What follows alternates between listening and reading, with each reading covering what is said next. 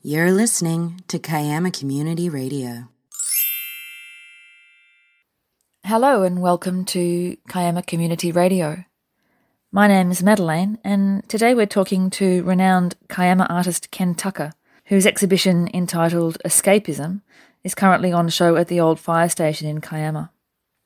Ken and his wife Leah are both artists who moved to Kiama from central western New South Wales 10 years ago and now run the Two Gulls Art Studio and Gallery in Kiama Downs.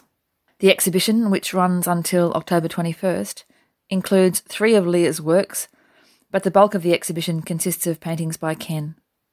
Firstly, I'm going to play for you an edited version of a video taken by Leah interviewing Ken about his motivations and his journey as an artist. And you can see the full video on our website at www.kiamacommunityradio.org. Stay with us because later in the program we'll talk to Ken in more detail about his work. This is Kiama Community Radio. Today we're in the studio of Ken Tucker. He's been a Kiama artist now for 10 years, highly awarded and frequently commissioned. Ken, what's currently happening in your art world? The old fire station in Kiama. We're just having an exhibition called Escapism, and that's pretty much spells out what's happening in the world at the moment. It's sort of motivated that a fair bit. During COVID, I've just started to reflect on what we've achieved in the past. When I say we, my wife and I, we're both artists. Because you're locked into your environment a little, you tend to sort of look inwardly rather than outwardly, I think. So by saying that, your artworks are a reflection of what inspires you or motivates you, and maybe what's happening in the world around you. Is that how you've always created your artworks? Pretty much. It just depends on where I'm at. You know, I could be painting on plane, and the inspiration's obviously the natural beauty of Australia, whether it's in the country or on the coast. But then again, you know, you can be motivated by a movie that you've recently seen, or someone else's artwork might influence you to the point where you think, well, I'd like to do that. The other thing that plays a big part in my art practice is experimentation. That came about a number of years ago when I just started to play with things. I think as you grow in confidence in your own ability, that allows you to go down that path. Most artists have a pivotal moment in their career where something changes. How about you? Was there something that altered your future art journey? There's been a series of those sort of events, I suppose. I've been painting for the best part of 40 years, so I've had, you know, pivotal points, but the one that strikes me as the most pivotal during our time in Kiama in particular is I did a series of artworks, the emu and the seahorse, and it was basically a metaphor for the move from the bush to the coast. Because I went down that path and I started using inks, pouring mediums, all sorts of things, and experimenting with even some of the paints from dear old Bunnings. We ended up with a series of artworks that were quite unique. I guess it sort of confirms the fact that, you know, it's good to experiment, and it's good to push yourself and push your boundaries. Not necessarily traditional work. It's gone down more of an abstract line, but a lot of fun too. I think that's the main thing. I'm having fun doing it. So. What else in your art career heightens your sense of self-satisfaction and makes you motivated to go on and go into different avenues? Well, I think never let a chance go by is probably one of the things that I think is a hallmark of someone who's prepared to put themselves out there. Every now and again you paint something and you think, I've nearly nailed that. You're never totally satisfied, but I think that's one of the things that sets you apart. Your willingness to push yourself, and communication's a large part of how you get that self-satisfaction. People to actually communicate. They want a commission. They want you to paint something for their house. They want an artwork that'll sit above their dining room table that people can talk about during the meal. And I've been lucky enough to paint live in front of large audiences, and the satisfaction of that is just, it's immense. I've done it in large venues in Sydney where I've had, up to 2,000 people. And every second minute you've got someone tapping you on the shoulder, talking to you about your art practice and what motivates you, all those sorts of things. We've sold artworks overseas. I had an exhibition in the Middle East, in Jordan. There's a great deal of satisfaction in that. They're like your children, some of these paintings. It's lovely to have them out there. Thanks, Ken. Just one word to sum up your art. Gee, it's all about feeling, I think, yeah.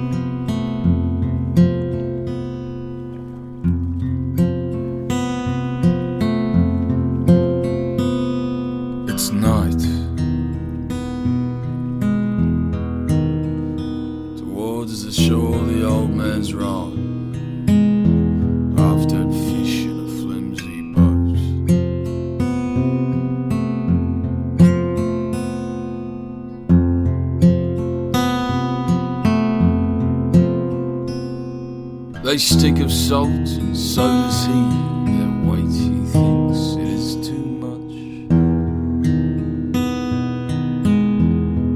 Yet he will not slow his going.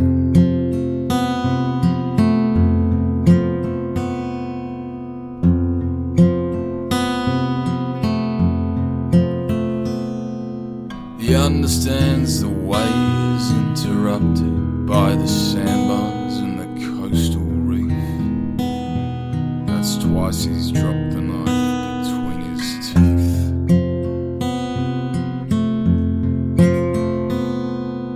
The ocean murmurs failure.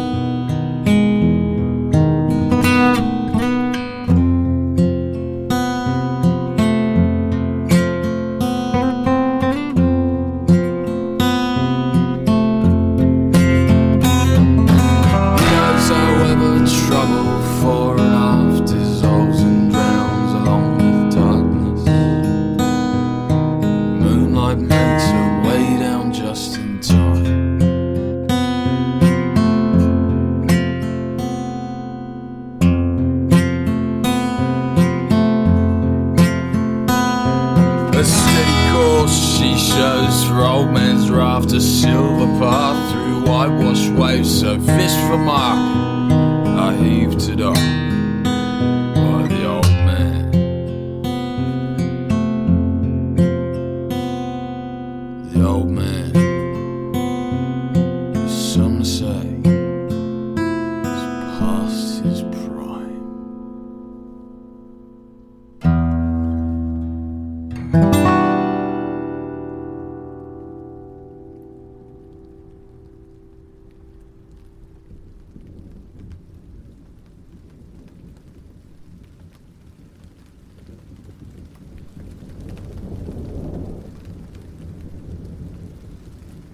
That track was called Cargo by Poncho Green.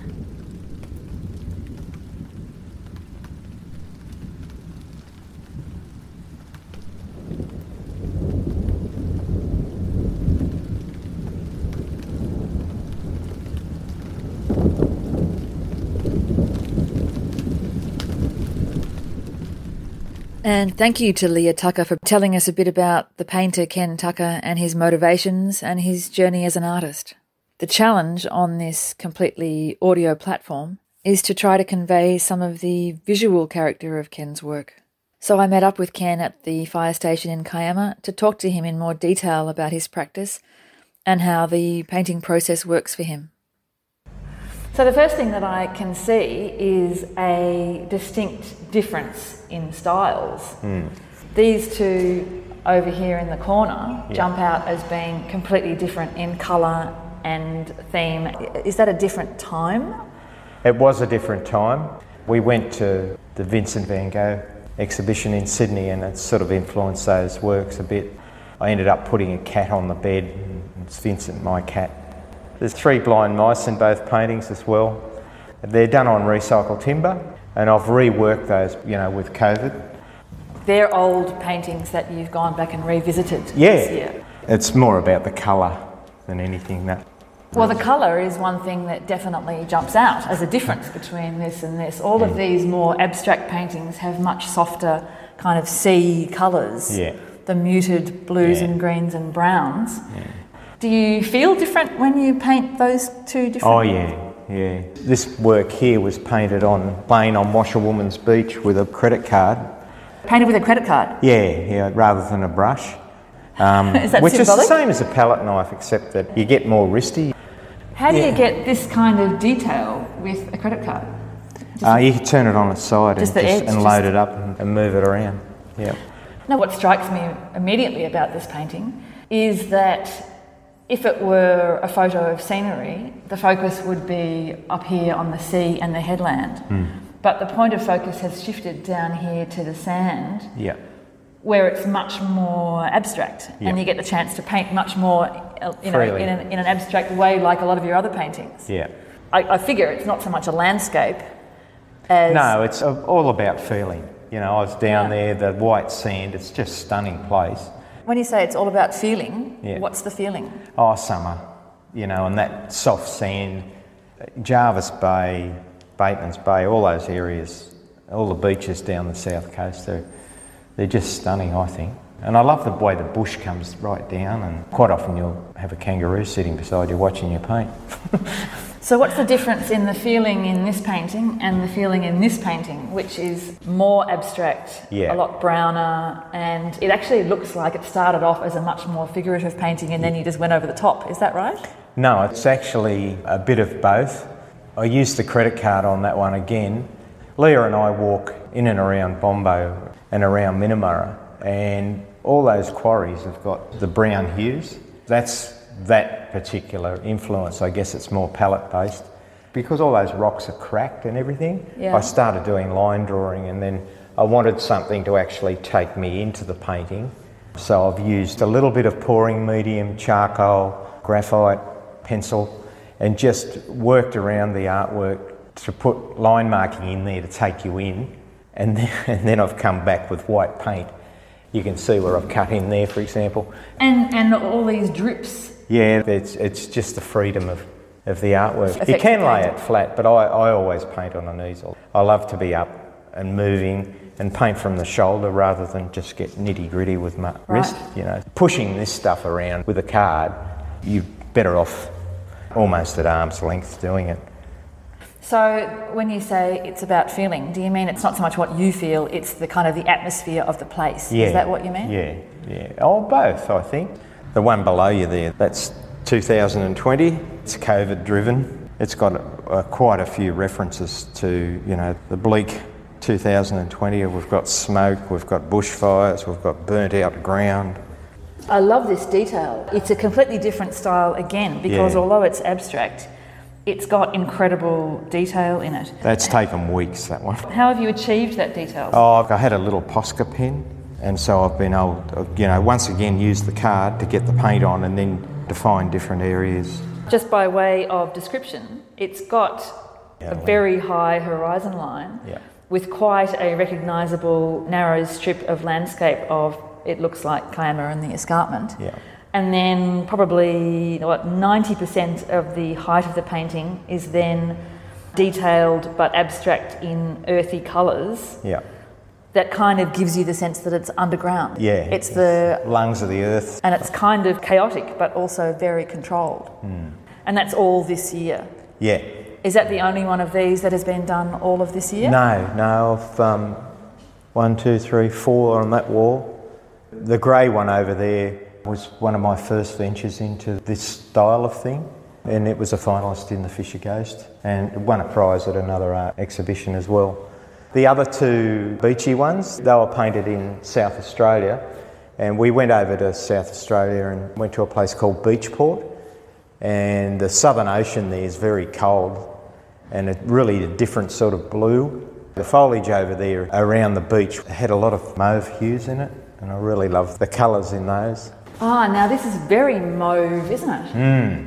It's a Tilia paint, it's an acrylic, blue-black it's called. Now this also has a horizon line. Yeah. And that looks like burnt out forest. Yeah. That looks like post bushfire. So when you start a painting like this, do you have any idea what it's going to end up looking like? Not really. Well, I do and I don't, I suppose. I let the painting dictate where I'm going to a large degree.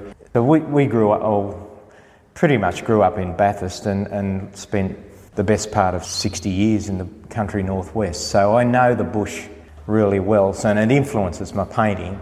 We've got a couple of magpies that warble outside our house. So that's a magpie? Yeah, it's a little reference to a magpie. So this is called Bush Symphony. So when you started that painting, if you didn't know what it was going to end up looking like, what was the gem of the idea? Well, part of my art practice is that I actually teach in some schools. I'm actually sponsored by IMB Bank, so I go into schools and do murals and sculptures with the schools. I'm not teacher trained, but I give them tuition and I'm accompanied by a teacher. That whole practice, I guess, I'm influenced by the kids, the way they scrape the paint on. I had a group of, I think it might have been Loftus Primary. I was showing the children how to paint their names in Japanese and use their favourite colours and whether they felt they were a warm personality or a cool personality, this sort of stuff. And they were using the credit card. And I just noticed when they scrape with a limited palette, you get some lovely results, so I started working like that. These are all on a white base? Yeah, pretty much, yeah. Do you always paint on a white base? No, not always. So I've done quite a few works on darker colours. The one over in the corner's another one. Is that the same era as the Van Gogh references? Yeah. Do you see that as a progression, going from that style to this style? I can't paint the same thing over and over. And I like to experiment, so... So this exhibition's on for 2 weeks? Yep. And the Two Gulls Art Studio and Gallery, is it generally open to the public? Yeah, by appointment in a way. By appointment. So anybody who wants to come and see more of your work can contact you there? Yeah. And do you and Leah work in the same space when you're painting? No. We do our own stuff, but we bounce off each other all the time. We critique each other's work quite often. And I'm very lucky in that Leah's a very good photographer. She's exhibited in Sydney and stuff, and her photographs are a good reference for me. If I go somewhere and then come back to the studio, I've got some good material to work from, and it helps finish off. That's fantastic. Thank you very much, Ken, for talking to us. Oh, thank you.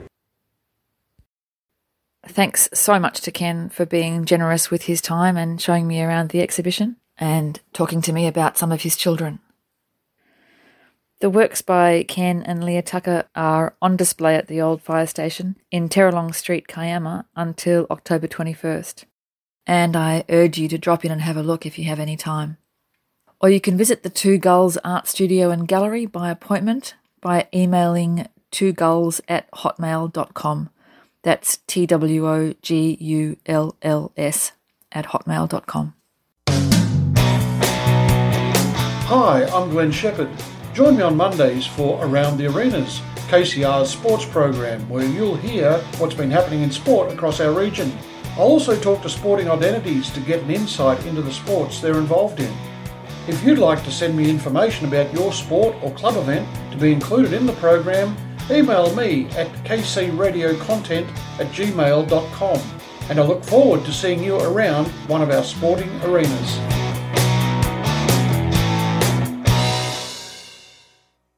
Join us next time on Kiama Community Radio, and in the meantime, get outside into that beautiful spring weather.